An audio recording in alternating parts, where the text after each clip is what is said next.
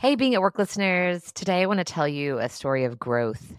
For the last 3 years, I have been so fortunate to facilitate a 3-year leadership development program, a growth experience at a local nonprofit organization that is so near and dear to my heart. I've come to really love these leaders that I'm working with.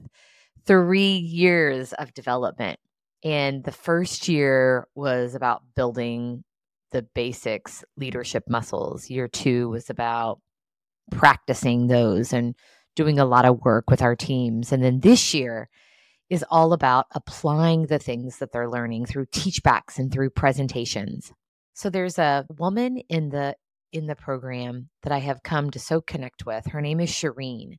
And when she showed up 3 years ago, so poised, yet so quiet, and I saw immediately the sparkle in her eye, the spunk that was there, but it took a lot to get her to vocalize. So I encouraged and I acknowledged what I saw in her, and I invited her in and I challenged her over and over and over. And today, Shireen delivered a presentation, and I knew that she was nervous because she told me she was nervous about it.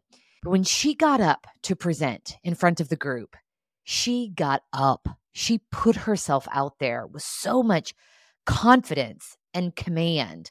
And she looked amazing. She had dressed up a bit for the presentation. And so she looked the part. She sounded the part. There wasn't a single filler word. She was clear. She was crisp. She commanded such presence. And as I looked around at the audience, I saw it from them as well that, wow. And after the presentation, when I asked the audience for feedback, that's what I heard. I heard lots of comments about how incredibly confident she was and how she just seemed so at ease. And she wasn't behind the podium. She was out in front. And were there opportunities? Of course there were. But you know what? She did it. She put herself out there. And I am so proud of her for that.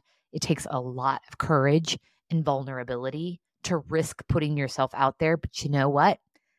That's where the magic is. That's where growth happens.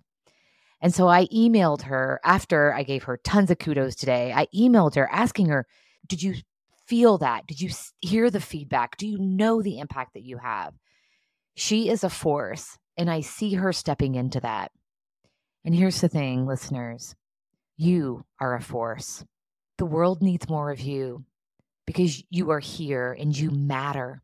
So how can you put yourself out there more? Where is a safe place for you to risk being more and seeing what happens?